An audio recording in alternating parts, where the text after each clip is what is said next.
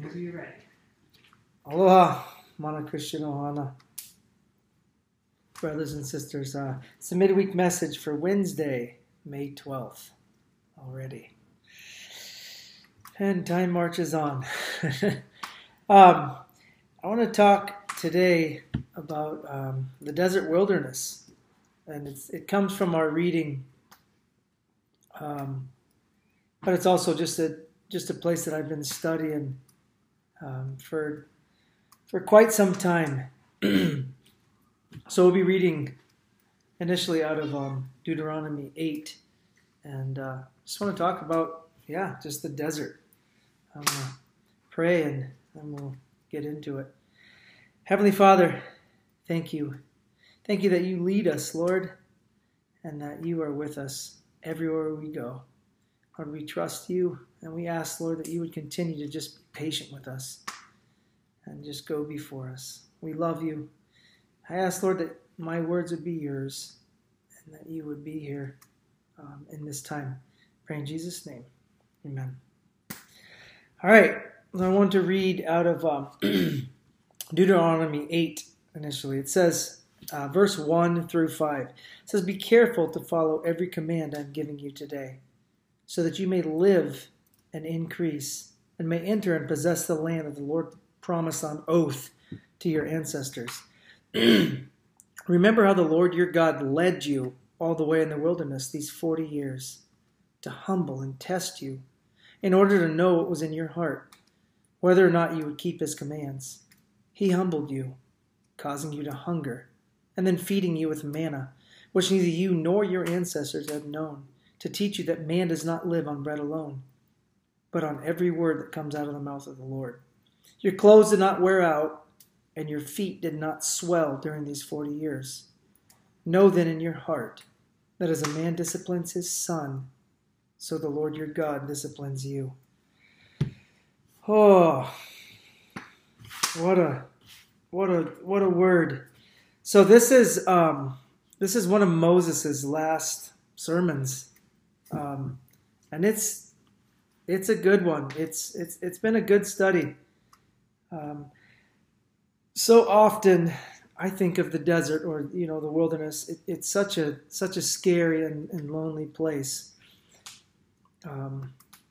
But it says in verse 2 that the Lord led the Israelites there, and I definitely take comfort in that. We can't live in the desert. It doesn't sustain life on its own without without some divine help or something from the outside. But at the same time, we can't live without it. Again, verse 2, where it says that he led them there. And I don't know, there's a lot in that, because so many times I feel like when we get into our desert places, we're always in a desert place according to Scripture. Not necessarily physically sometimes, but I mean, we're always spiritually, we're going through deserts, and that's where we find the Lord. That's where he gets in touch with us. Verse 5 says, "Know in your heart that as a man disciplines his son, so the Lord disciplines you." And after just meditating on this scripture for weeks, I've gained a real peace just about what the desert is. It's a place of training, wilderness training, where you go to become an Iron Man. I think where he talks about, as a man disciplines his son, I think of how we are with our kids, with our children. When we see one of our kids, I don't know, that maybe going down a path that we know is not going to work out, and we test them. We put things in front of them. Maybe we punish them some. It's never retributive. It's never you did this, so therefore I'm going to punish you this much. But it's a testing that the Lord's talking about here, And the screen's going dark. Does it matter? Oh, there it is. Much like the Lord's talking about here, where He's building us up, and we do the same thing with our kids. It doesn't make us stop loving them. It doesn't make us love them less. It doesn't make us give them less attention. If anything, we give them more. And I feel like that's how the Lord is with us. He doesn't leave us there, but yet we have to go there to find Him. And if we can't live in the desert and we can't live without the desert, we only have one hope. And that's what I want to talk about. So, this was written when the Israelites, they had been freed. I don't even know how long, but they had been freed from their slavery in Egypt, and they had been in the desert for quite some time. But even though they weren't slaves anymore, they weren't ready to be free. They weren't ready to experience their freedom. So for 40 years, it says in there, the Lord took care of them. Their clothes didn't wear out, but for 40 years He was working on them in that place. And that's what it took for them to come to the point where they were ready to experience freedom. And so it is with us. I whatever we call it, we may call it a valley, we may call it a dark season, but those are our desert places. And like it said in verse 2, we were led, or He led the Israelites, just like He leads us there. And it's not like He just happened upon us there. It's not like, it wasn't an accident. And after realizing that, that's where I really learned to appreciate these dry and thirsty times. It says, Deuteronomy 2:7, it says, "The Lord your God has blessed you in all the work of your hands. He's watched over your journey through this vast wilderness. These 40 years the Lord has been with you, and you have lacked nothing." And, that's how it is. He doesn't ever leave us wanting. But it says in Hebrews 3:7, "So as the Spirit says, today if you hear His voice, do not harden your hearts as you did in the rebellion during the time of your testing in the wilderness where your ancestors tested and tried me. Though for 40 years they saw what I did. This is why I was so angry with that generation. I said their hearts are always going astray, and they have not known my ways, so I have declared an oath in my anger. They shall never enter my rest." And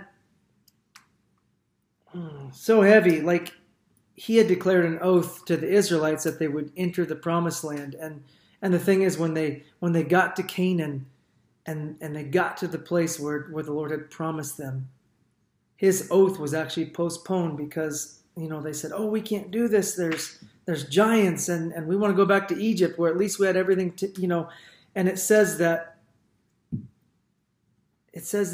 here in Hebrews that He made an oath that they wouldn't enter that place.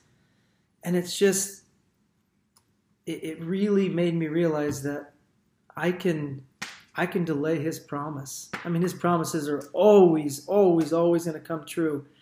But by my rebellion, I can delay it, and we don't want to do that. I feel like we all go through tough times. We all go through trials. And there's always a blessing in every single trial we go through. But if we go through a trial and we don't hear from Him, we don't learn from Him, then we wasted a trial.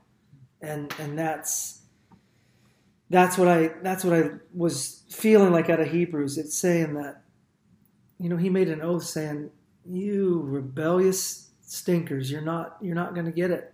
And so I don't know. I just want to make sure that we always get out of our trials what it is He's trying to teach, or in my case, so many times He's trying to unlearn me from something.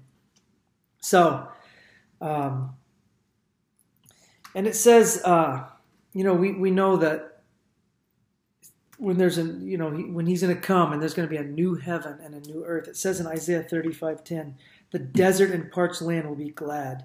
The wilderness will rejoice and blossom. Like the crocus, it will burst into bloom. It will rejoice greatly and shout for joy. And it says that the eyes of the blind will be open, the ears of the deaf unstopped. The lame will leap like deer, and the mute tongue shout for joy. Water will gush forth in the wilderness and streams in the desert. Those the Lord has received will return. They will enter Zion with singing, and everlasting joy will crown their heads. Gladness and joy will overtake them, and sorrow and sighing will flee away. And this promise, though I think it's speaking of the new heaven and earth, this promise actually, I believe, applies like the desert can turn us into, this blossoming thing. That's what we're supposed to be until the actual literal deserts become that.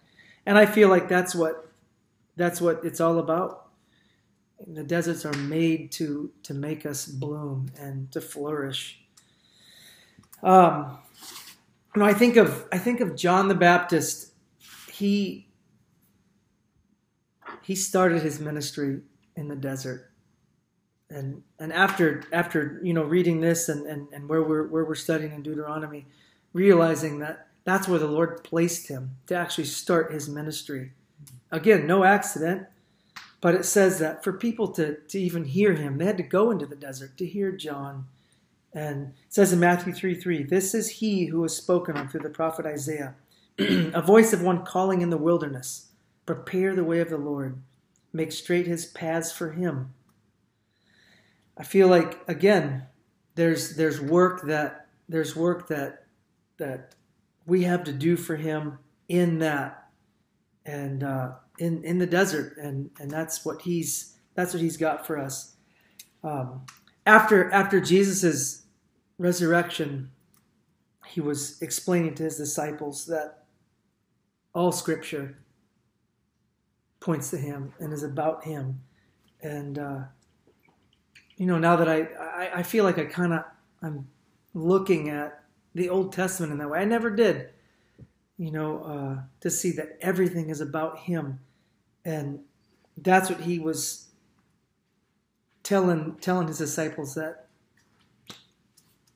every single thing we read is to point to him. And as I looked into Deuteronomy in that light, it made me realize that the desert's actually, it's a result of the Father's love. It's not a punishment. It's not bad.